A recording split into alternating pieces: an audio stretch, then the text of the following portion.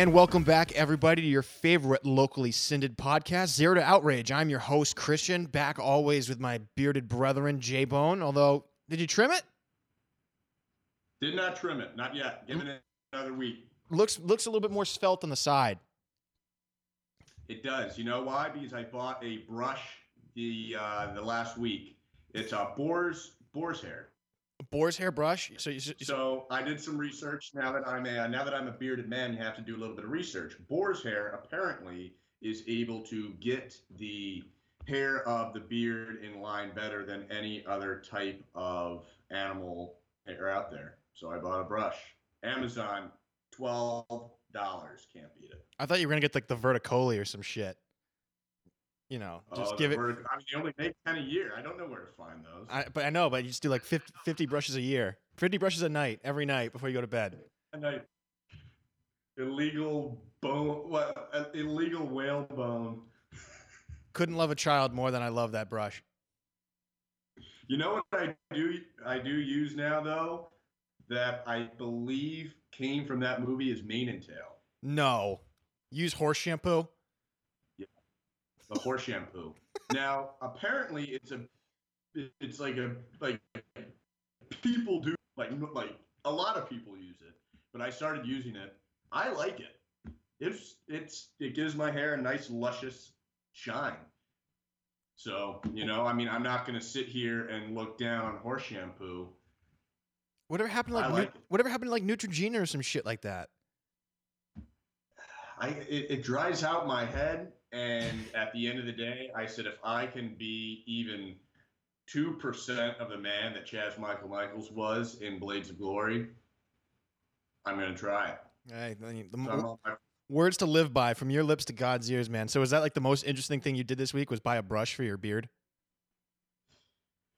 Let's see. What else did I do this week? I drank on a Monday, which I guess is pretty crazy in this adult world we live in now. Hey, it was President's Day, okay? Yeah, it was President's Day, but I had work the next day, and it's getting more and more rare, like just normal days in the week that you can sit down and have a cold beer or get mildly buzzed or borderline drunk. And those days are slipping away, so I took advantage of it when I had the chance. And I got pretty drunk on Monday night. Hey. Good for me. Good for you. Well, I had an interesting week. Actually, interesting after we talked last week. I had an interesting week with social media. Within the span of 48 hours, I wanted to quit social media. And then at the same time, I fell in love with it all over again. You went on a run. You threw up a lot of tweets in probably since probably Monday. Well, that's not what I'm talking about. So here's what happened. I too was celebrating President's Day, although because I had work on Monday, I celebrated on Sunday. So, and it was a beautiful day out. So I was outside. I was enjoying the sunrise, and enjoying the beautiful the sun, the sounds of the birds, some beverages. And as it got later in the day, I was feeling a little loose, and I just started watching Netflix. And what was I in the mood for? I went back to some of my old chick shows, okay? And it was getting later and later at night, and I was watching one episode where someone broke up with a girl. And the line he used to break up with him, he's like, "I'm sorry I couldn't been better for you, Brooke Davis." It was One Tree Hill. And for some reason in my mind, I just had to make that my Facebook status. I just had to do it. So my Facebook status for legitimately about 24 hours was, "I'm sorry I couldn't have been better for you," but I didn't put the chick's name at the end of it, which, granted, I get to the outside world is either cryptic, passive-aggressive, or cry for help. I completely understand that fact. I get it. And like one of the songs they were playing, it was like "I'll Be" by like Edwin McCain. It was like one of those great sappy love songs of the 90s. I was just listening to that shit on repeat for like an hour and a half. It was a weird night, okay? Weird night, great night, not really mad about it. The next day, I get like a text from people like, "Hey, dude, enough with this passive-aggressive shit. Cut it out." And so I had to try to like rectify some stuff and do all that. And I was like, this happens to me a lot. Sometimes I'll be getting in a mood when I'm few deep, and then I'll get on social media and I'll be really moody and people get all concerned or angry at me. So I was thinking maybe it's time for me to, tip my hat and go retire from the social media game. But then, here's the beauty of it. Tuesday night, I was watching MTV's The Challenge, and I was watching it, and there's a couple of people who, through my tweets on this show or not, like we tweet at each other occasionally about jokes or stuff like that, and I kept saying they need like another version where instead of they rip from this dating show, they set up a new one and just have these new guys whose sole job is I want to be on The Challenge so I can run through fools. Because right now they just grab from this really crappy dating show. And I said they need another version of that show. This girl who I've known through her tweets tweeted at MTV's like, here's your new fresh meat, and she tagged my name. That tweet was favorited by one of the castmates on this show who know legit 20 minutes earlier, I just watched get pounded out in a bunk bed on television. And now I'm thinking like, this chick wants to run at me. It's like, I don't know her. She's crazy. She's got a thigh tattoo, and she's willing to have sex in a house on reality television in full view of night vision cameras. So at that point, I was just like, I was thinking about walking away, but you know what? This beauty that is Twitter is just too great to give up. So you just hit the tip of the iceberg. You almost just hit the lottery. I know. I was like, oh, you have a bunch of famous people hitting you up. I once had a tweet favored by Will Middlebrooks, and that was like, let's go. I remember you telling me that. So I was happy about that. So I was just like, I think it's a lot like gun control, social media. You just got to be responsible with it.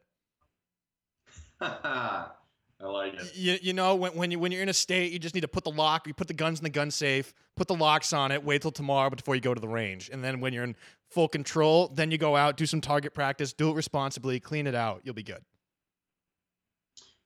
So you're a pretty big Twitter personality, and I know that. No, I'm not. No, I'm not. You throw out a bunch of tweets. That's a Twitter personality. That's within the last week and a half, and apparently the 126 to 127 followers, it oscillates between the day. I don't have that much of a following at all. No, legitimately. You have somebody kind of coming on and taking a quick peek. Like some people, like I once was up to like 132, and then it just dropped down to 126, and like 2 people will follow me, and then they all say, "Yeah, fuck this kid." So I'm not a personality. I just throw a lot of shit out there just because I'm just bored at work. That's still personality. Throwing a lot of stuff out there as personality. A lot of it's just me commenting on sports and just bashing John Farrell and the Red Sox, but.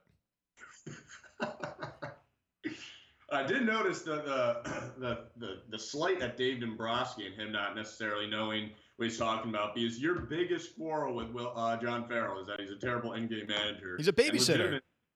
He's a babysitter. Dave Dombrowski came out and said he's a great in-game manager. If that's his if that's his evaluation of MLB talent, then quite frankly, I'm afraid, because the uninitiated will tell you that he's a horrible in-game manager. He sucks.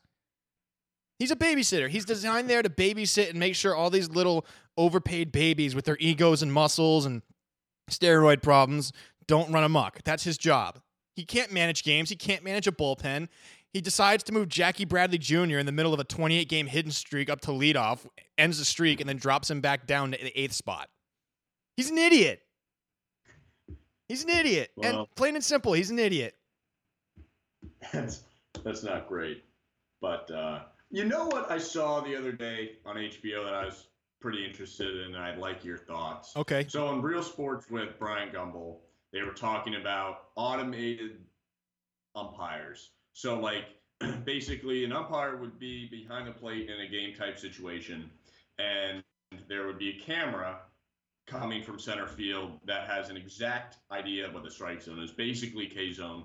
And it would be instantaneous from determining the strike, and then they would relay that down to the umpire to call on the field. So it basically takes away all of the umpire's ability to call it, right? It's not up to his discretion anymore. Now it's simply, It will be a ball, or it is a strike, or it is a ball. Is that something that you think the direction of baseball should be going, or are you more, let's keep it the way it is? It's a strike if the umpire calls it a strike, if it's a ball, if he calls it a ball. I mean, I think eventually, as much as I hate it, it will eventually get there. But I think if you're going to do that, then here's what you need to do. Have umpires on the field But you can't have a relay system. That's just not going to work. Just throw the pitch, and then just have a guy sitting up in the booth in front of like a Pitch FX machine or a K Zone, and just have him read it and update the scoreboard. That's what it's going to be. But I don't like the idea. I still think you need human umpires. And the strike zone is going to be the strike zone. I think eventually the whole idea of wanting to get the call right, I understand, I get that, but I think the strike zone is the one area where you can't do it, just because from having the computers call it to relaying it down, especially with now them trying to speed up the pace of play, it's just not going to be the same. You just can't do it. Yeah, it takes away. Baseball's great because there is such a human element to it. Like a strike zone is not necessarily the same any given night, any given day, because each umpire has different things. Joe West is notorious for having a terrible strike zone. No, it's Joe West so sucks. small, he doesn't give anything away. But that's an element. You have to prepare for that. As opposed to other umpires who you're able to say, hey, you know what? It's a pitcher's umpire. You get an inch and a half off the plate or an inch and a half higher than you normally would. I think that adds another element to baseball that, if taken away, kind of dilutes it and makes it not as interesting. Well, let me just say this. First and foremost, I hate Joe West. He's the most pompous, self-important umpire. I didn't come to watch Joe West ump a game. I came to watch baseball players play. And the fact that he bitches about the length of games, yeah, he's got an argument to that, but he makes the games all about himself. Screw Joe West. I can't wait for him to retire. Jim Joyce actually retired from the umpiring corps the other day. The guy who blew the Armando Galarraga, or not the Andres Galarraga, whatever the pitcher's name was. You know the guy I'm talking about. The guy he's still relevant now. I mean, that was legitimately his one moment. No, but everyone says he's a great guy. He handled it with class. He admitted he was wrong. He's great. But there was big news, like, they're getting rid of the 4 pitches. You don't have to throw the 4 pitches anymore for an intentional walk. And because they're trying to speed up the pace of play, I think there was talk that starting in 2018, the league could unilaterally put in pitch clock and raising the strike zone, which I'm all in for. I'm all team pitch clock. Get the game moving. Team pitch clock, not team raise the strike zone. I don't mind. I don't mind raising the strike zone to above the knee as a way of saying, as a way of trying to force batters to hit it and put it in play more, because I think that brings more action and more offense into the game. So I'm all for that. I have no problem with that. My issue is the biggest problem that they have right now, aside from is mound visits, pitching changes, and challenges.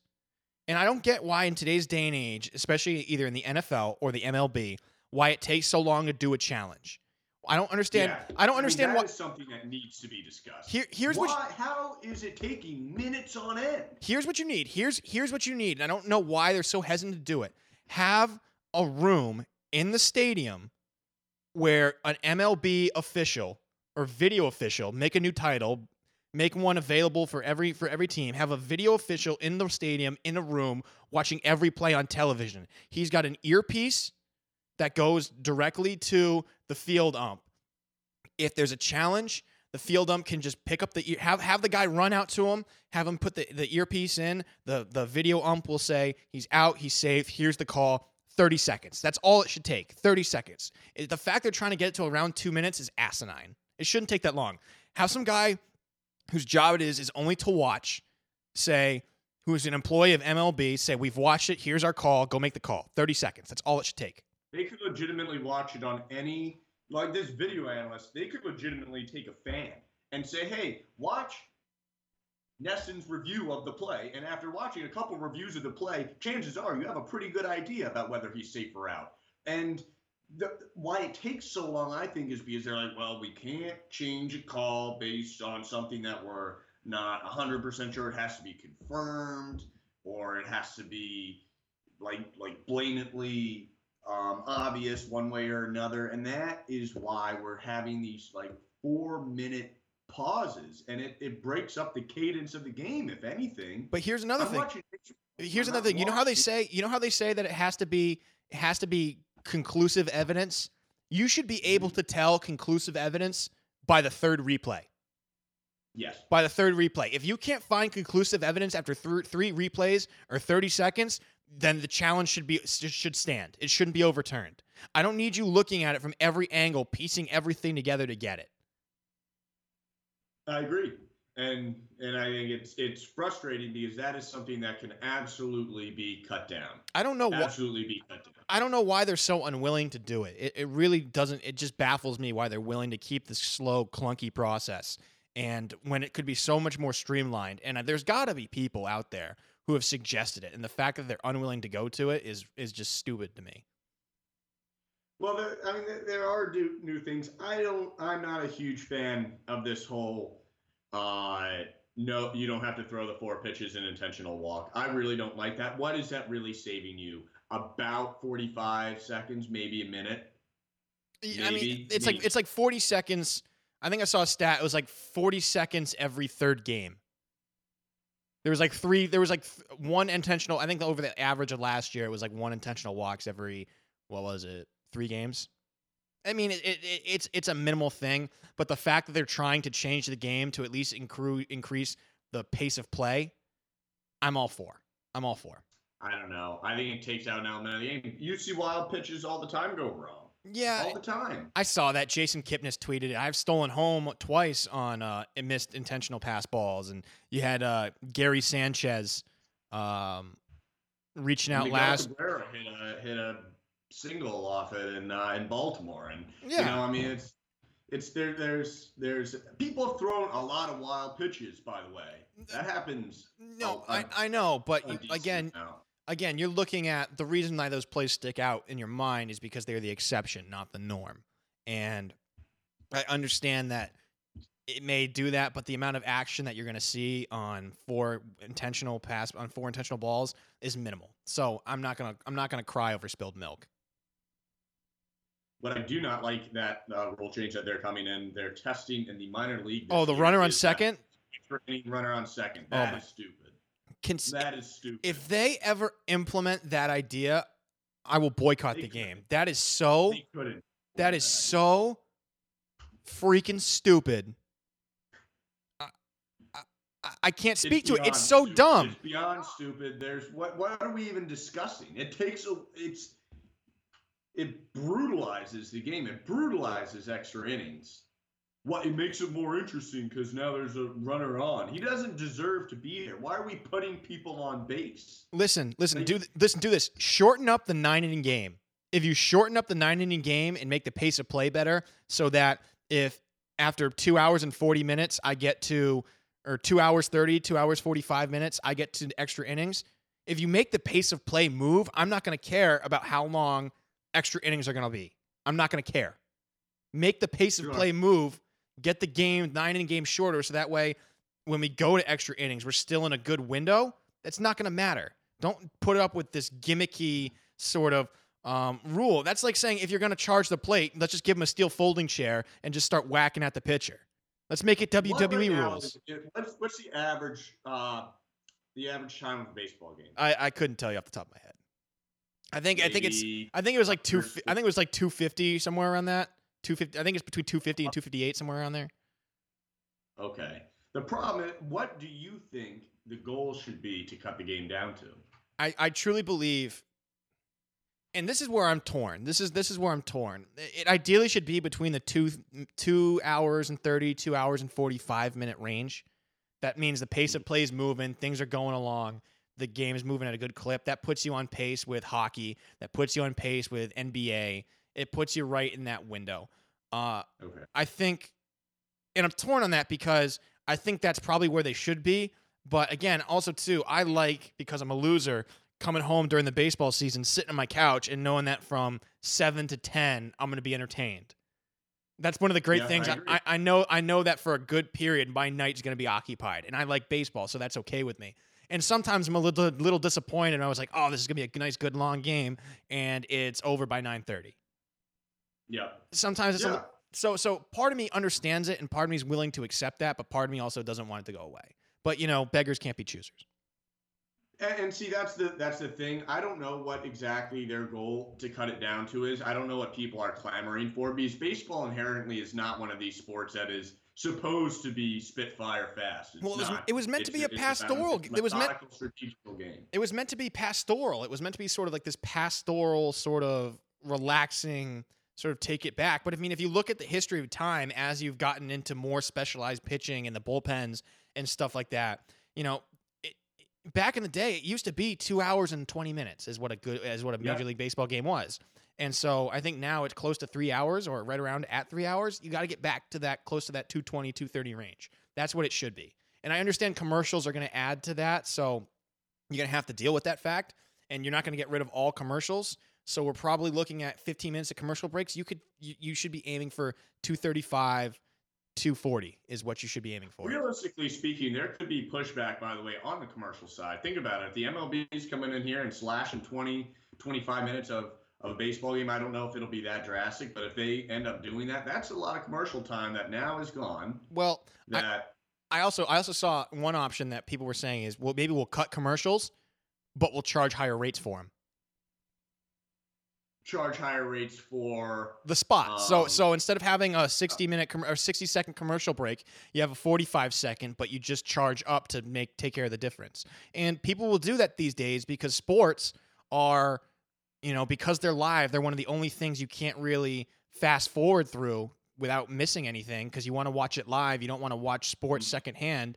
People, I guarantee you, will most likely pay that. So I think that's one option to look at. And quite frankly, I think I like Manfred, Rob Manfred, the commissioner, is saying, we've got to change. We've got to do this. Nothing's not on the table. And I appreciate that. I think Tony Clark, who's the union president for the players, is like, oh, we got to be careful. I'm a preservationist. No, you're not being a preservationist. A preservationist would make the game 2 hours and 30 minutes. All right, now we got a special thing to do. We're doing tonight because the NBA draft was today. We have our two NBA correspondents, Chenny LeBrit and Flex, joining us again, and we're going to discuss today's actions, what happened, what went on, who did what, who didn't do anything, and get their thoughts and everything, and see how it's going to shape up the NBA for the stretch drive in the playoffs. So stick around. So here we are again. It's Christian and J-Bone, and as always, because we had a big NBA event, not for trying, just lack of no other sports being on, we got our two NBA correspondents here, Flex and Chenny LeBrit, on here to talk some NBA trade deadline and what else is going on in the association. So I'll kick it to Chenny LeBrit because he's sober right now. How you doing tonight, Chenny? I'm doing great. Obviously, today's deadline was everyone said it was underwhelming, but I don't know if I agree with that, Flex. What do you think? Because the big trade just happened on Sunday. It just the trade that was like the blockbuster just didn't happen at the trade deadline the way it was supposed to because the Kings are fucking ridiculous. I don't think there was a blockbuster trade on the trade deadline, but I do think that this trade period has been pretty strong. I think the Nerlens trade and the Boogie trade were significant. Dude, the Nerlens trade was fucking huge. Dallas. That was a huge deal for Dallas. Yeah, I think Dallas got a whole lot better, and I think that they didn't have to give up a lot. I think they won that trade for sure. Okay. Why the fuck did Philly get rid of Nerlens? Here's why I think Philly got rid of Nerlens is because they couldn't move Okafor, and they needed to move one of their bigs, and that was the best they could get. And they got a first rounder, which, I mean, maybe holds some value if Dallas misses the playoffs, which they probably will. They'll get a lottery pick out of it. And they get Justin Anderson, who's a piece, I guess. and they get to buy out Andrew Bogut, and they get some cap space for next year. That's true. That's true. I'm gonna have to agree with Mike Wilbon on this one and on his analysis of it. That the biggest winner, arguably, was the Cleveland Cavaliers and the Golden State Warriors, because no team that was of significant rival to them got any better. Toronto. No, I think Toronto got better. Regardless of the moves that anyone was going to make, like let's theoretically say that Paul George moved to the Celtics, right? Yeah. I still don't think they're going to beat the Warriors. Like, I think the Celtics made the right play here because the Pacers were asking for so much. And we know that even if the Celtics get Paul George, I don't think they could compete with Golden State. So you're better off keeping the picks and playing for after the era of Golden State. After Golden State, goes on this dynasty run, then you've got a couple picks, develop a couple guys, and then the Celtics can be that next team. Okay, I have a question. I got a question here because clearly I listen to a lot of Boston sports talk radio, and people are either really happy with this or they're really pissed. That's the only way they can be in They were Boston. all panicking for no reason. They were panicking for no reason. No, but here's Danny my Ainge made the here's my question though. If you're waiting for the era of Golden State and LeBron to end, that's not going to happen for what, another 3-4 years. So by that point, okay, Jaylen Brown is, let's say, a stud, and the number one guy who you're going to get in the draft this year, who's got Fultz. Yeah. Let's say he's a stud, Yeah, okay. Fultz. But by that point, you lost Isaiah. Horford's gone. The core that you had here, Smart's probably gone. I don't know what you're going to do with Bradley. Your core is gone. So okay. Here's the thing. Here's what I was talking about. Yeah. This is what I was talking about. So I agree with Flex.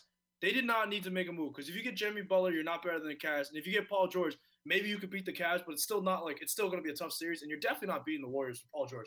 And everyone knows Paul George right now wants to go to LA. Yep. He's going to be a free agent after next year. He's going to LA. Yep. No, but okay. most But likely here's the going- thing. Here's the thing. What if you could? Let's say you get Paul George, and you somehow manage to beat Cleveland in the Eastern Conference Finals, and then you put up a good showing against Golden State in the finals. What, this year there's 4 transformative guys who have opt-out clauses in the form of, okay, LeBron's not leaving Cleveland, but you've got Steph Curry, you've got Durant, you've got Chris Paul is going to be a free agent. You think they all stay? Chris Paul. The indications show Chris Paul. Here's the thing. Okay, the problem is that Jimmy Butler is not worth trading for, and Paul George is worth trading for, but he's not worth what the Pacers were asking. The Pacers were asking for 3 of the 4 role guys. So they were asking for 3 of the 4 of Avery Bradley, Marcus Smart, Jaylen Brown, and Crowder. Okay, It's just and a first-round pick. That is absurd. Okay, that is absurd. They maybe should have gotten Crowder, maybe Jaylen Brown in a first. That's the max I would give for Paul George. Anything more than that, and you're trading away your future as Boston. Even in 4 years, I think it will be a good piece. Yeah. You can develop a Fultz or Alonzo Ball or someone like that, and you've got Brooklyn's pick the next year too. Boston is in a great situation, and just by holding the cards that they have, you're fine. Yeah, they're fine. They're doing well. Here's another thing, Christian. This is what's interesting. I was talking about this today. I don't know if Danny Ainge is sold on building the team around Isaiah. Because here's the thing: is Isaiah going to be your best player on a championship team? They're acting like he is. I'm sure they're acting like he is. No, I mean, if you get Markelle Fultz, how do you not build around Markelle Fultz and not Isaiah Thomas? I know Isaiah is the proven guy; he's scoring and stuff, but dude, he can't play D. Markelle Fultz has the potential to be a two-way player, a two-way elite player that you can build around. I think sometimes, and Isaiah's gonna get paid, right? Isaiah's gonna get a max deal when he comes out. So by that time, let's say Jaylen Brown, his shot starts hitting and he's developing more. So you got your core of Jaylen Brown and probably Markelle Fultz. That's an elite core right there. That's a core you build around. So at that point, do you pay Isaiah? They need the ball. So I mean, one of the reasons why the Celtics passed on Boogie too is because when Boogie and Isaiah were together on the Kings, it wasn't working out. Not in terms of they didn't like each other, but both of the guys need the ball in their hands all the time. So look, I know this is an unpopular opinion because everyone in Boston fucking loves Isaiah, but I mean, do not be surprised. I think the Celtics are just trying to look at this in the most logical manner as possible. If a couple of years from now your team is developing, you can get, because whoever you draft now, you're getting on a rookie deal. That's the biggest part. You're getting on a rookie deal. So Isaiah is going to command a monster payday. What are you going to do? Boston's biggest assets right now, besides their picks, is their flexibility. There's so much flexibility. Horford, yeah, dude, Horford's a good player, but if he's out and that cap space frees up, they don't need a big man who can score. They just need a big man who can defend and get some rebounds. I know. Here's the great thing about Boston. Okay, is that they've got Crowder on a 4-year deal, and he's a really good player. He's not a great player, but he's a really good player, and he's on an amazing contract, which is worth so much in this league. If you've got a player in today's day and age on a good contract, you are paid. Okay? Isaiah is going to garner the max, no doubt. Once Isaiah's contract runs out, he will get the max. Getting max. Here's the thing. If you get a Markelle Fultz or you get a Lonzo Ball or someone like that, you will probably have him for 7 to 8 years. because they're going to be on the rookie deal with the rookie scale, and then you can offer them max extension more than anyone else. Okay, so you're going to have those 3 guys, plus you're going to have Al Horford on the max deal. So you've got to think, like, if you're going to sign Isaiah Thomas and you're thinking about developing a couple guys, you're going to have to trade Horford down the line. So the question is like, are you going to trade everything in to get Paul George right now and maybe put up a good fight against the Golden State Warriors? Or are you going to try and do what the Golden State Warriors did and build through the draft and go and draft well? And that's the potential to build a dynasty with Crowder with such a favorable contract and you've got Jaylen Brown on his rookie deal, and you've got a couple other picks coming through. They have a chance to be the dynasty after the Golden State Warriors are done. Yeah, I agree. I think listen, the strategy, like they did the right thing. Like you keep Jaylen, you got Jaylen Brown, you got like definitely keep Jay Crowder because he's the better 3-point shooter amongst him between him and Smart. So you got Jaylen Brown, Crowder, you got this year's pick and then next year's pick. Like that's 4 players. 2 of those 4 players are going to be like, pretty elite players just from the draft.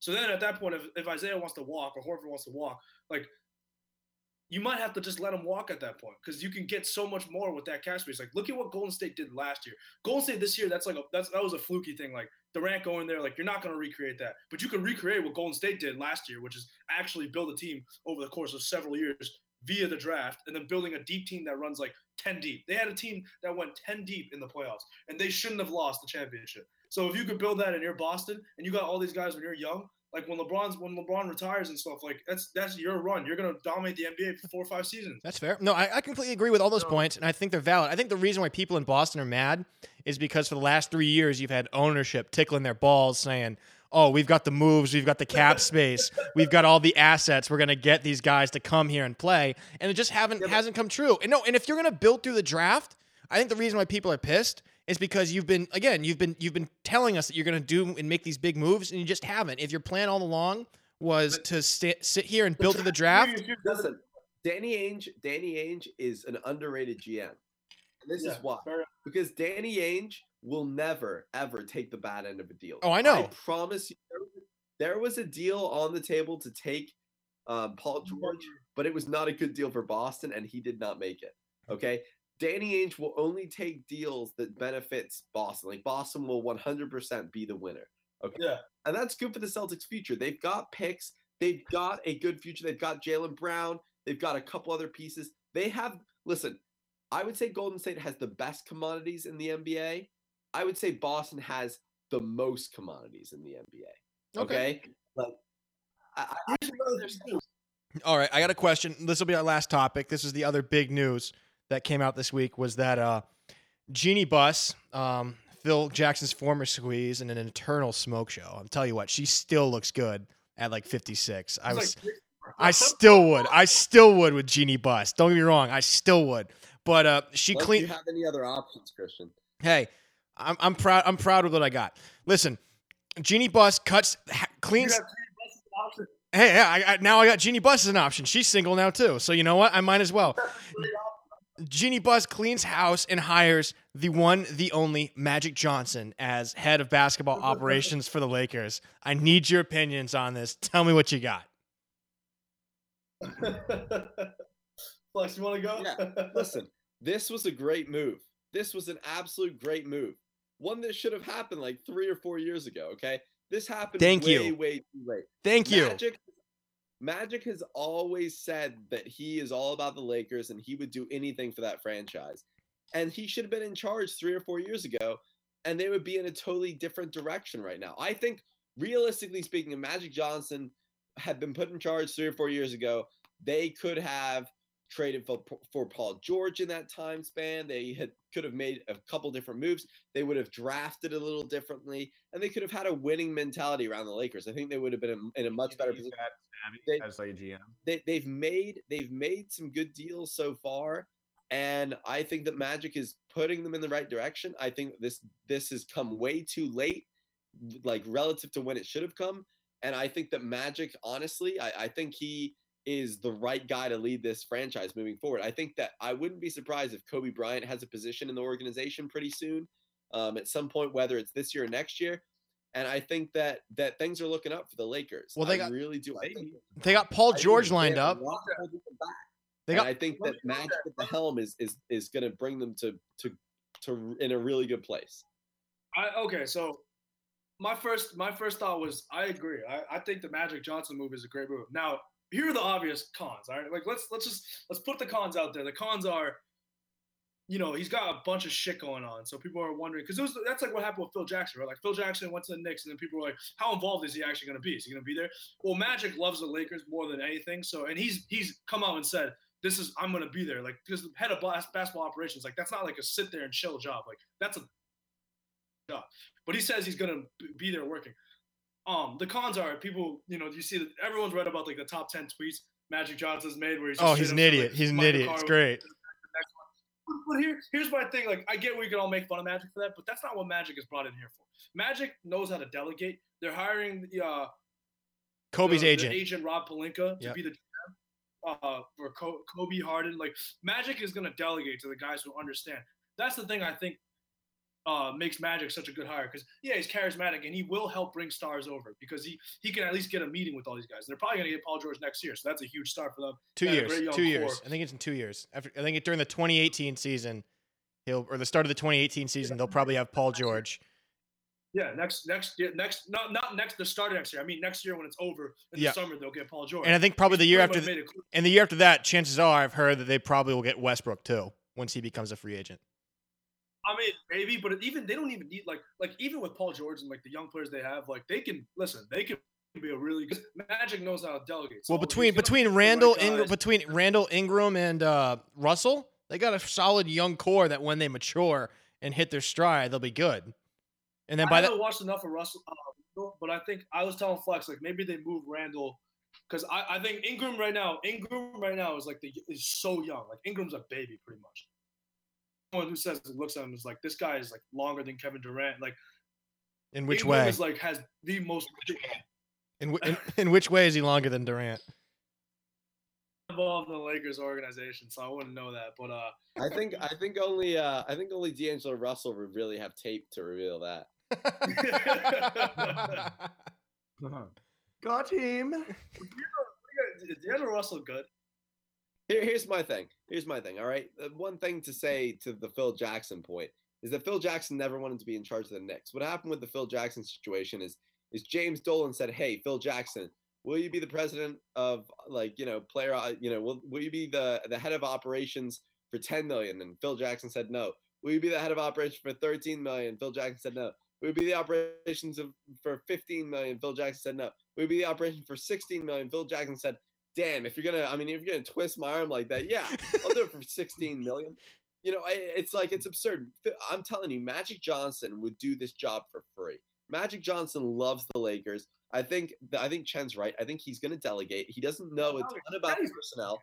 He doesn't know a ton about personnel, but he brings a level of credibility to the organization because people respect him as a player and even as a businessman. People respect him, and I think the hire of Rob Pelinka was great. He's got a relationship with a lot of the players in the league already, and he's a good talent evaluator. I think that things are really looking up for the Lakers. I think that was a great move. It's one that they should have done, a few years ago. But, I think people are understanding that once LeBron's era is done, which will be in a couple of years, and once the Golden State Warriors era is done, which will be in 3 or 4 years, teams like the Lakers and the Celtics and a couple other teams that have built sort of this young nucleus of talent have a shot to be that next dynasty.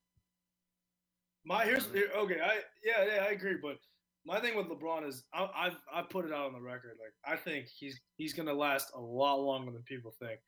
I think what I've always said. I think LeBron's gonna retire with 4, but I don't think he's gonna get his 4th now. It's gonna be like a Tim Duncan situation where he plays. He's not your best player in certain series, but he's not coming there playing 38 minutes the way he is now. But the thing people don't realize about LeBron is he takes great care of his body, and he's just gonna go post up. Like he did it when he had to do it, and now he doesn't need to because no one tells him what to do in that organization. But when he gets older and he can't blow by guys, he's just gonna go post up, give you like 15 to 18 points a game, and then get you 10 assists. Like that's what he's gonna do.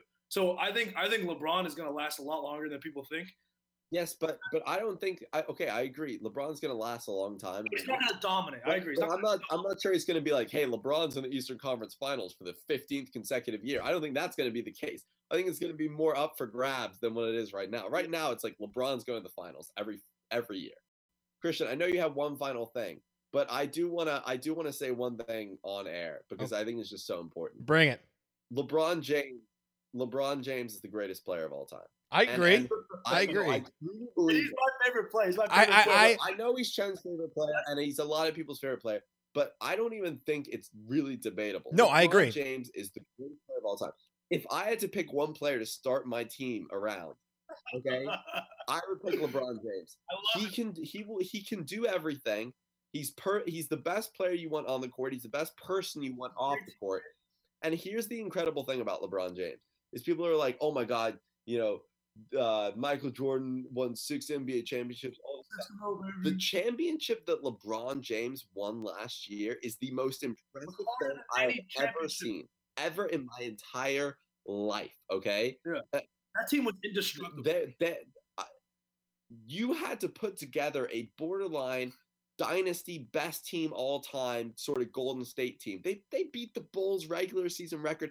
And they still couldn't beat LeBron in the finals in a 7-game series. I know Kyrie had a huge part to play in that. I know Draymond got suspended, but it doesn't matter. Forget that. LeBron James is the greatest athlete we've ever seen.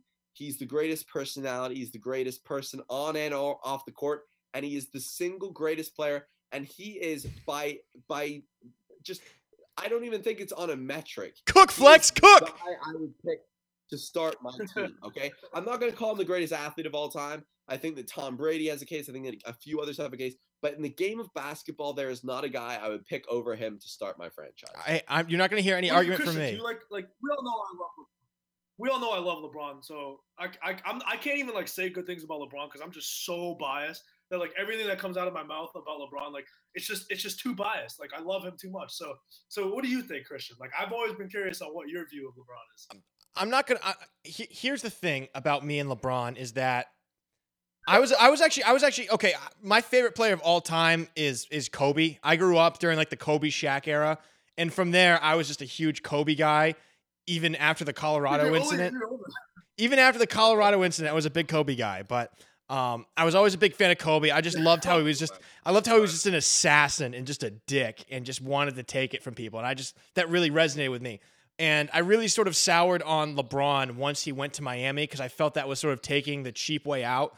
But I'll tell you what, over the last couple years as he's been in Cleveland, you start to realize what he's done. And granted, he's sort of had pieces around him, but you're right. No. Wait. Let me finish. You're absolutely right. What he did last year in the finals, he carried. And it says a lot about the fact that a guy has been to how many NBA finals he's been to in a row? 7 or 8 straight or something like that. The fact that he's been to 7 or 8 finals in a row and he's been the central piece to either, and at specific times in those finals, you could see moments where he legitimately flicked the switch and took over not just the game, but the series.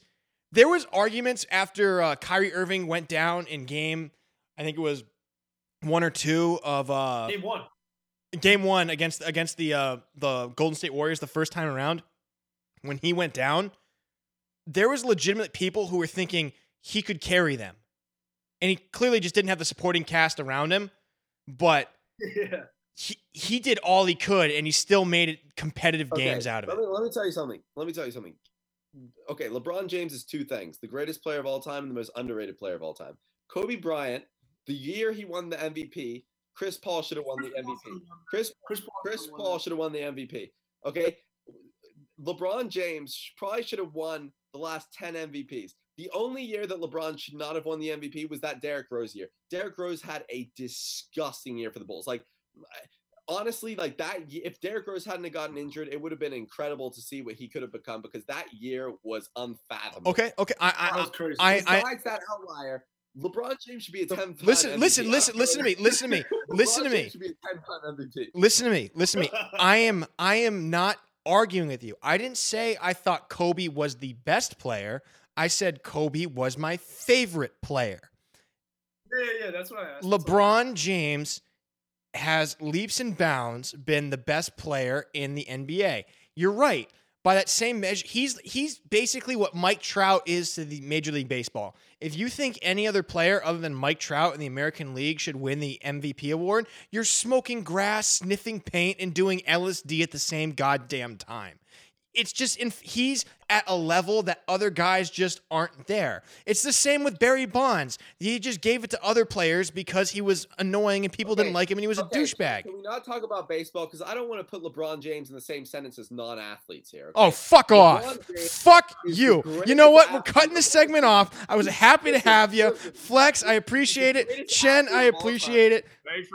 Thanks for coming on, boys. He is unmatched, okay, in intangibles and tangibles on and off the court. He's probably the greatest teammate that we've had. Listen, I do not like LeBron James. I'm saying this out of respect, okay, because I can't help but look with my own two eyes and see that when LeBron James's career is the closest thing as we will see to Jesus Christ on the basketball court. I mean, he is unbelievable. Listen, you blaspheming son of a bitch. No player in NBA history has made the players around him better. No player in NBA history has had a bigger effect on the league, on a team, on multiple franchises than LeBron James has had. He has resurrected a non-franchise, a tiny market because he's there. He is there. He is single-handedly carrying the economic, livelihood of Cleveland. I mean, that's insane. Okay, listen. Kobe Bryant couldn't even do that. Listen. Bryant, I get it. The winner. LeBron James is an economic. He's a one-man stimulus package. We get it. Person. If he died, it wouldn't be like a human being dying. It would be like an economic commodity dying.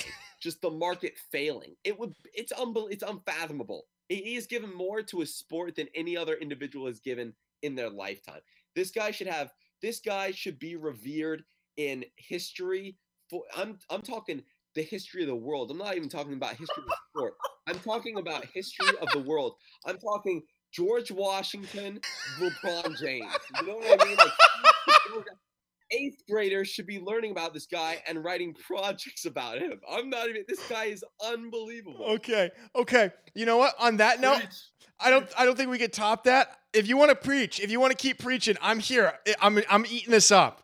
I'm eating this up like a little piece of host. This is what I would say. I am someone who would never get a tattoo ever. But if I was to get a tattoo, it would probably be some sort of LeBron James is Jesus Christ re-erected. I mean, would it be LeBron on the cross? Would it be LeBron on the cross being crucified? LeBron gave himself for Cleveland.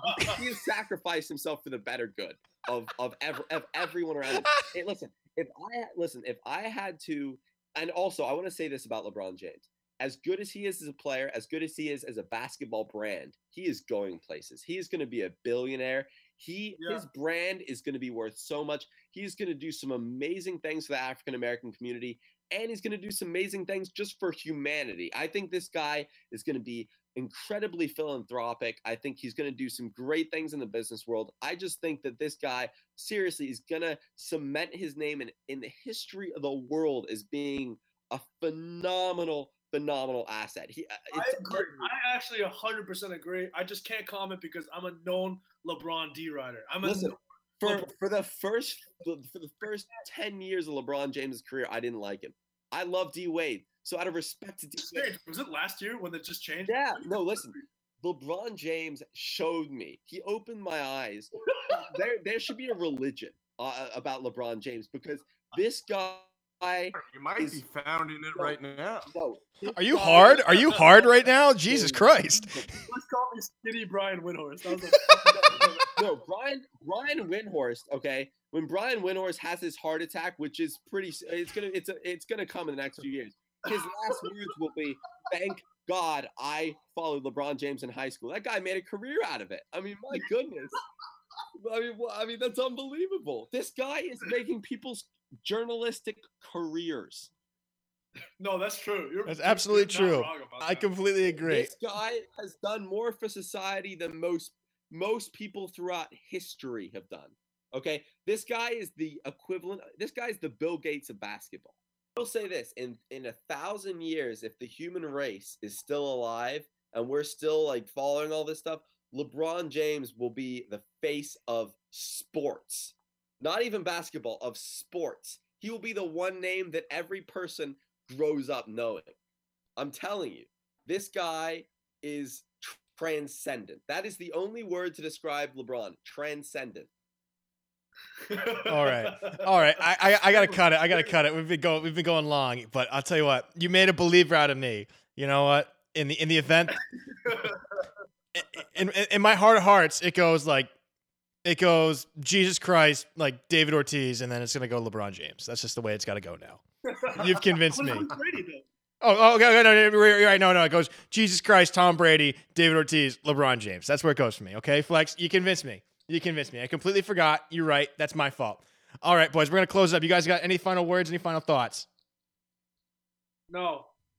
Nothing. That was a great monologue by Flex. I loved it. I loved every second of it. All I have to say is that the Boston Celtics not making a trade this trade deadline was the biggest trade we've seen this trade deadline. Not making a trade. Sometimes the piece that you don't overpay for is the biggest piece you can get. Yeah, keep the picks. They have a chance for a top 3 pick. Let me tell you right now, Markelle Fultz, Lonzo Ball, Dennis Smith Jr., they're all super. Final word, guy. Final word, not final 15 minutes. Hey, okay? I'm John Wick. You just watch and appreciate, all right? John Wick 2 and 1. All right? Those 3 Go, guys Baba Yaga, go!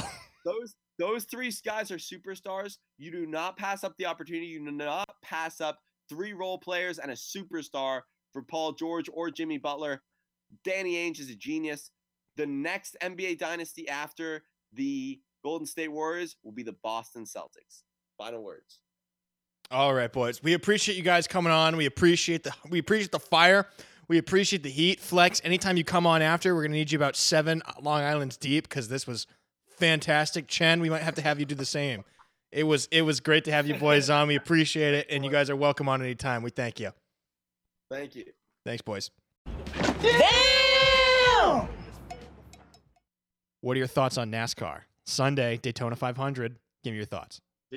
So Daytona 500, it's funny. Daytona International Speedway is actually the only speedway I've ever actually seen live. I've never seen there. I've seen it. I haven't been inside, but I drove by it, and it is massive. That thing holds a boatload of people. I don't have a firm understanding really about what draws NASCAR. There's a ton of strategy that apparently goes into it, but I just see a bunch of cars driving around. I like Dale Earnhardt Jr. I root for him. I loved Jeff Gordon because if you did not have to know a lick about NASCAR, know who Jeff Gordon was. He was my favorite. He was my favorite. Jeff Gordon was the man. That's also because when we were growing up, he was winning everything in sight. He was like the Jimmy Johnson of racing. You think is Jimmy Johnson winning that much? He's won like he won like 6 in a row. Jimmy Johnson won like 6 in a row, and he just won last year. He's ridiculous. He's won like 7. I don't know what they're called, championships. Yeah. Who does he drive for? Joe Gibbs? I don't know. All I know is the Daytona. You're spitting out all these Jimmy Johnson facts. I need some information on Jimmy Johnson. I think he was not. I don't think he's Joe Gibbs. He's whatever. He's like the same one that Jeff Gordon used to race for. I know they were teammates, but other than that, I have no clue like what the name of these teams are. All I know is that Daytona 500 is Sunday, and that's the one race a year that everyone like sort of is like, aside from the Indy 500, who's like, maybe I'll sit in front of my couch for 4 hours and watch guys ride around in a circle, even though I have no idea what I'm watching. It's not Joe Gibbs Racing. Joe Gibbs has Carl Edwards and Denny Hamlin. Those are his big guys. Both recognizable names. No, no, they're not. They're racers. Once you get below the Rust Belt, once you get below the Rust Belt, people know who they are. Other than that, no one gives a shit. Oh, I recognize those names because you know why? Because they do come on. ESPN does cover a decent amount of NASCAR. I mean, you probably switch it off, but if you were to like watch it, Oh, I know it's big. I know it's big. Every other segment, they're at the track. I don't get it, so I don't watch it. he's a 7-time champion in the Monster Energy NASCAR Cup Series. Cup Series, that's what he wins. The Cup Series. All I know that leading up to this, all I know about the Daytona 500 is that I think like today or yesterday, like a lot of drivers came out and said that Danica Patrick needs to crap or get off the pot because they don't see her winning anything. I don't think she's won anything. That's probably a pretty accurate statement. If you suck at what you do, why are you sticking around? Because she's hot. She is hot. Oh, she's hot, and she's got some bedroom eyes and a body that will cause sin to come out of even a priest. They took her out of the what is it? Something Daddy commercials. GoDaddy. GoDaddy. Oh, do you remember those GoDaddy Super Bowl commercials, man? Yeah. In the Super Bowl? Not this year. No, back when we were kids. This. Back when we were kids. Do you remember those commercials? Like they would always like stop right before, and then you'd go to like GoDaddy.com expecting to see some porn, and then there was no porn, and you were just disappointed. Well, because you know why? Because that's where Danica Patrick. That's the only reason why she's in NASCAR. Oh, because it really is. Well, I think she was a hot, pretty talented driver. I don't know about who was big for GoDaddy, and they're like, you know what? We need this in NASCAR. And a lot of people tuned in to see how she was doing, and now they're like, now I don't care because she's not that good. Dude, the most success she ever had at the Daytona 500 was she won the pole, which is not a sexual joke. It means she won qualifying and started off first, and I think she finished like in the high 20s. That's the most success she's ever fucking had at a Daytona 500. That's just simply not good enough. No, it's not. But I'll tell you what. She's a name. She's a name. Really she's a name and a face, and I'm happy to see it. I'm happy to watch it. I mean, not watch it, but like watch like stories about her. Yeah, you're not watching that. She's not at the front. As long as if it keeps her coming on Maxim, I'm happy with that. She's a very attractive lady. And there's nothing, I will support very attractive ladies looking very attractive. Speaking of okay, so who you got in the Talladega 500, or sorry, the Daytona 500? I don't. Tony Logano. I have no clue. Tony Logano. I have no clue. I have no. Is that even a real person? Yeah, it is. Okay. I got Denny Hamlin. Either that or like Kyle Busch, because Kyle Busch is like always in it. I have no clue. Like Kyle Busch is always in it. These are like the 6 days of the year that NASCAR is irrelevant for me. Other than that, I'm just like, tell me who won. And now that Jeff Gordon's out, I really could give 2 popcorn farts about it.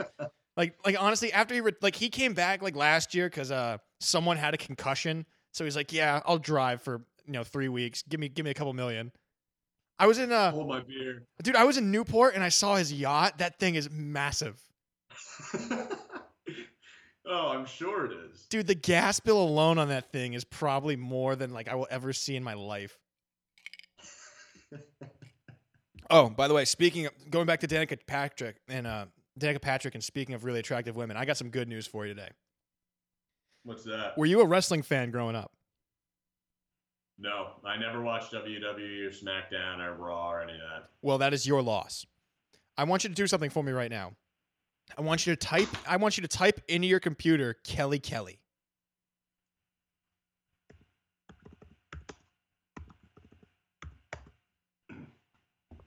Yeah. Yeah.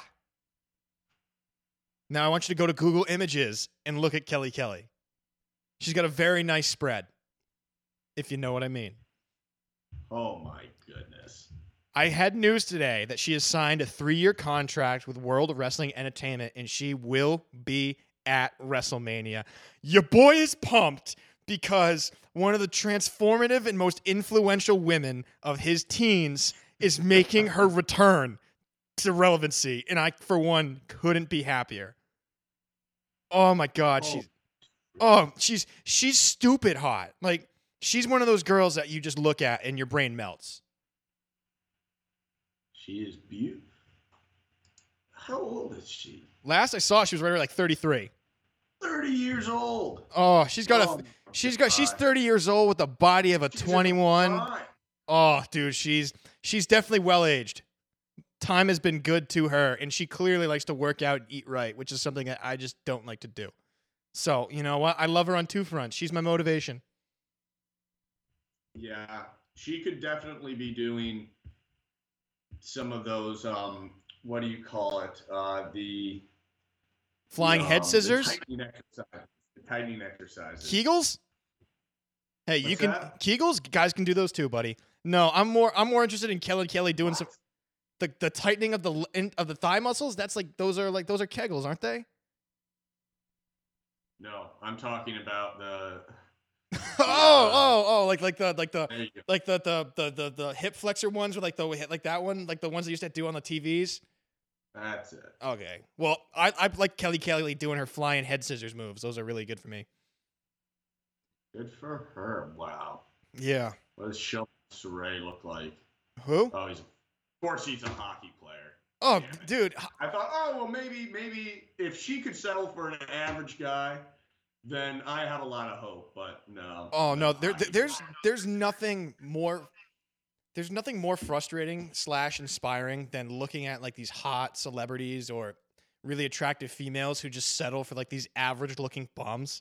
And I'm thinking, because that it gives me hope that like I could get a girl like her, but at the same time, it's also really, really frustrating because I'm just like, why are you settling so low? You could do so much better, woman. No. It's about hope. Screw that guy. I don't care. Screw her, because she'll probably never talk to me. That gives me hope about having the ability to get with a woman who looks like Kelly. Come on now. Well, That's how you have to have the positive outlook on it. You can't look at like, why are you settling? you wouldn't walk up to some tenant of bars like, hey, would you settle with me tonight? Hey, on the right night, she just might. Rhymes to live by. On the right night, she just might settle for you. That's it. Hey. Hey, Yeah, all you need is the one night. All you need is the one night to make a difference in someone's life. That's it. One night. One night That's all we're asking. One night can change a life. That's all you need to know. So what was her move? Is Randy Orton still around? He Randy Orton slithering in RKO. He just won the Royal Rumble. Did he? He just won the Royal Rumble. He's supposed to have like some main event shot at WrestleMania, but I think he like forfeited it or something like that. I'm not sure. Either that or they're trying to set up like a fatal 4-way for the title. I'm not really sure, but I just know he won the Royal Rumble. Yeah, he came out and the RKO memes. Oh, and I love it. videos were some of the funniest things out there. Any move that's like that modified cutter, because you think he stole that from like Diamond Dallas Page. Like that was DDP's thing. Like he would do the diamond cutter out of nowhere and just be like, diamond cutter. Or he like put up the diamond sign in the air and just go, bang! It was awesome. Diamond Dallas Page was a legend amongst all legends. His theme music started like there's like some really just WWE theme music when guys enter in is some of it's like iconic. For me, Diamond Dallas Page was awesome because it would just go, yo, it's me, it's DDP. And I thought he was so cool. I thought he was the coolest guy ever. And he'd just walk up and put up the Illuminati diamond sign and just go, bang! And then he just put people in the diamond cutter / RKO out of nowhere. And it was awesome. Oh, It's hard to... Dude, it's like right now, like anytime President Trump does something, I half expect to just hear Stone Cold Steve Austin's music hit, like let's hear the glass shatter. Stone Cold Steve, that's who I was thinking of. Oh, Stone Cold Steve Austin has the best music. oh no, clearly, like you hear anytime you hear that glass shatter, you're ready to roll, like you're ready to fight people. No, did you see that picture? So Linda McMahon, whose husband is Vince McMahon, is now the head of the Small Business Administration. That's not a joke. That's a fact. No, I know he is. And there's a picture. There's a picture at the White House. It's a picture of Vince McMahon, Linda McMahon, Stephanie McMahon, Triple H, Vince McMahon, Donald Trump, Shane McMahon's wife, and all the kids. And someone said 44% of the people in this photo have received the Stone Cold Stunner, including Donald Trump, which is hysterical. We have a president who got the Stone Cold Stunner in a WWE wrestling ring. This is not a joke. That's fucking awesome. WrestleMania 23. It was Vince McMahon versus Donald Trump in a hair-for-hair match with Stone Cold Steve Austin as a special guest referee. You cannot make this up. It happened. I remember because I'm telling you, the guy is entertaining. Stone Cold Steve Austin. I'm telling you, know what you could do? Anytime that Donald Trump submits a bill to Congress, or anytime one of his executive orders gets kicked down, I'm just gonna post the GIF of him getting Stone Cold Stunnered. Like, Trump lost today, Stone Cold Stunner. Come on, like that's awesome. He's a member of the WWE Hall of Fame. Stone Cold Stunned by Steve Austin. Why didn't Make it up. anyone pull that out during the debate? Like Jeb Bush is getting just shit on endlessly in a debate, and then why didn't Jeb Bush just go, "Hey Donald, how'd it feel to get Stone Cold Stunned, you pussy?" And then mic drop on his ass. You can't recover from that. Because it's Jeb Bush. He wasn't doing it. Okay, Marco Rubio, Ted Cruz. The guy accused Ted Cruz's dad of conspiring to shoot JFK in the face. I'm sorry. That's some like Alex Jones level conspiracy bullshit. And this guy is just Alex Jones might be one of the most entertaining people I Yeah, know. but the guy's dad is getting accused of shooting or helping Lee Harvey Oswald shoot JFK. And what does Ted Cruz do? He stands there and takes it like a bitch. I mean, what do you even say to that? You say you got Stone Cold Stunned, you bitch. That's what you do. But it's not like a bad thing to get Stone Cold Stunned. You got Stone Cold Stunned in front of millions of people, and probably there's a high chance that some of those people might have voted for him. He might have won votes for being Stone Cold Steve Austin guy. It shouldn't matter. You cannot be president in a fake storyline, being willing to have your head shaved off, and then you win, so you shave another billionaire's head on pay-per-view, and then Stone Cold Steve Austin's bashing beers, he's chugging them, he's giving people the middle finger, he bashes the beer with Donald Trump. What was the bet? It was a hair-for-hair match. So Donald Trump had his guy Bobby Lashley fight Vince McMahon's guy Umaga, and Stone Cold Steve Austin was the special guest referee. And whoever guy won, the loser either. So if Bobby Lashley's guy won, he had to shave Vince McMahon's head. And if Umaga won, he'd have to shave Donald Trump's famous hair. Now, you knew what was going to happen because there's no way in blue hell that Donald Trump was anyone letting shave that dead muskrat on his head. So, but you watched it anyway because you're like, how the hell is Stone Cold Steve Austin going to be involved in this? And you could put Stone Cold Steve Austin on anything and anyone's going to watch it because it's electric. But he wins. He's bashing beers with him in the middle of the ring. And all of a sudden, Stone Cold Steve Austin finishes a beer, drops it down, gives Trump the finger, and Stone Cold stuns him. That is absolutely hysterical. I wish I had seen that. It's on YouTube. Go watch it. You could literally watch it. I know. I mean, I just watched it, but watched it while it was happening. There's also. Oh, I didn't watch it live. I got into a fight with my mom. I'm like, Mom, you have to let me see this. And she's like, no. And I'm like, Mom, please, it's pay-per-view. I have the money to watch it. And they're like, no, I don't want you to waste. That's what I couldn't do. Did you at any point pay money, actual money, to watch wrestling? Fake wrestling? Yes. Oh. I watched. What was it? I only did it once. I paid for the Royal Rumble when I think John Cena won it, and then it was The Rock versus CM Punk. You didn't pay more than $80, did you? I think it was 60, but I was happy to do it. Dude, I pay 60 bones a pop plus more for UFC pay-per-views, and I'm happy to do it because it's a fun night. Yeah, at least that's real. At least that's real. Oh, you're telling me wrestling doesn't get... Oh, if you haven't seen a good wrestling match that brings you to your feet, if you're invested in the storylines and you're watching it and these guys have a chemistry in the ring and they're telling a story with their bodies, there's wrestling matches that I have watched that have brought me to my feet and left me going, no way. I once saw John Cena and CM Punk fight on Raw for 45 minutes. Like, winner got the number one contendership for WrestleMania. And these guys were throwing everything at each other. Power bombs, tombstones, hurricane ranas. It was awesome.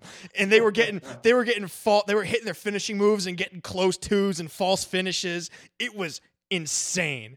And every single time it was like 1, 2, and they kick out, and everyone does the same thing. They all jump up and put their hands in their head and like, oh, this is crazy. It was awesome. A good wrestling match with a good storyline, with a good hot crowd, is some of the best entertainment you're ever going to see, ever. I'm convinced of it. I don't care what you can say. I know it's fake. I don't give a shit. It's entertainment. It's not, they don't even go by wrestlers anymore. They're sports entertainers. You want to know why? Because they're not athletes. They're entertainers. They're superstars. Facts. All right, we want to give a big shout out and thanks to Chandler LeBrit and Flex for coming back on again and giving us a ton of good NBA talk and a lot of entertaining NBA talk. I really did appreciate that. Well, boys are looking to come on any time. Bone, any last thoughts before we leave the people? Any last thoughts? Well, the Oscars are on Sunday, and I'm as an avid movie fan, I like to see, so I'll give people out there. La La Land will predictably do very, very well. I think it'll win Best Picture. I don't think it deserves to win Best Picture. I think Best Picture, the best movie of 2016, if you haven't seen it, was Hell or High Water. Great movie. Great movie. Great movie. Well done. Well acted. Will not get the credit it deserves. La La Land will win a lot of different categories, and the Best Director will be the director of what is the name of it? Moonlight. He's job with that. And let's see. And yeah, I'm excited for it. Clean up. Hell or High Water should win. Jeff Bridges might win Best Supporting Actor, but now, that being said, now that the Oscars are by, no good movies will come out for the next couple months. That's not true. I heard Logan. I heard the new Wolverine movie is sick. We'll see. We'll see. I heard the new. I know. I actually heard if they had released it during Oscar contention, it might have been considered. I heard it's that good. Okay. All right. I might see it. I probably will see it. Oh, I'll definitely see it. I heard it was sick. Generally speaking, award season is gone. Oh, well. Well, we got. Hey, look at the bright side. Once award season's done, we got about another month, and then we get our precious opening day, and then it's 6 months of nothing off but beating off with pine tar on our hands. So it's going to be fantastic. Who cannot wait? Might chafe a little bit, but it's going to be great. Any last words, J-Bone? You good? All right. We thank everyone for listening. I'm sorry we got it out a day late, but I had diarrhea last night, so we couldn't get it out and we couldn't record. But we're happy that you stuck with us, and we hope to see you next week. Stay frosty out there, and peace!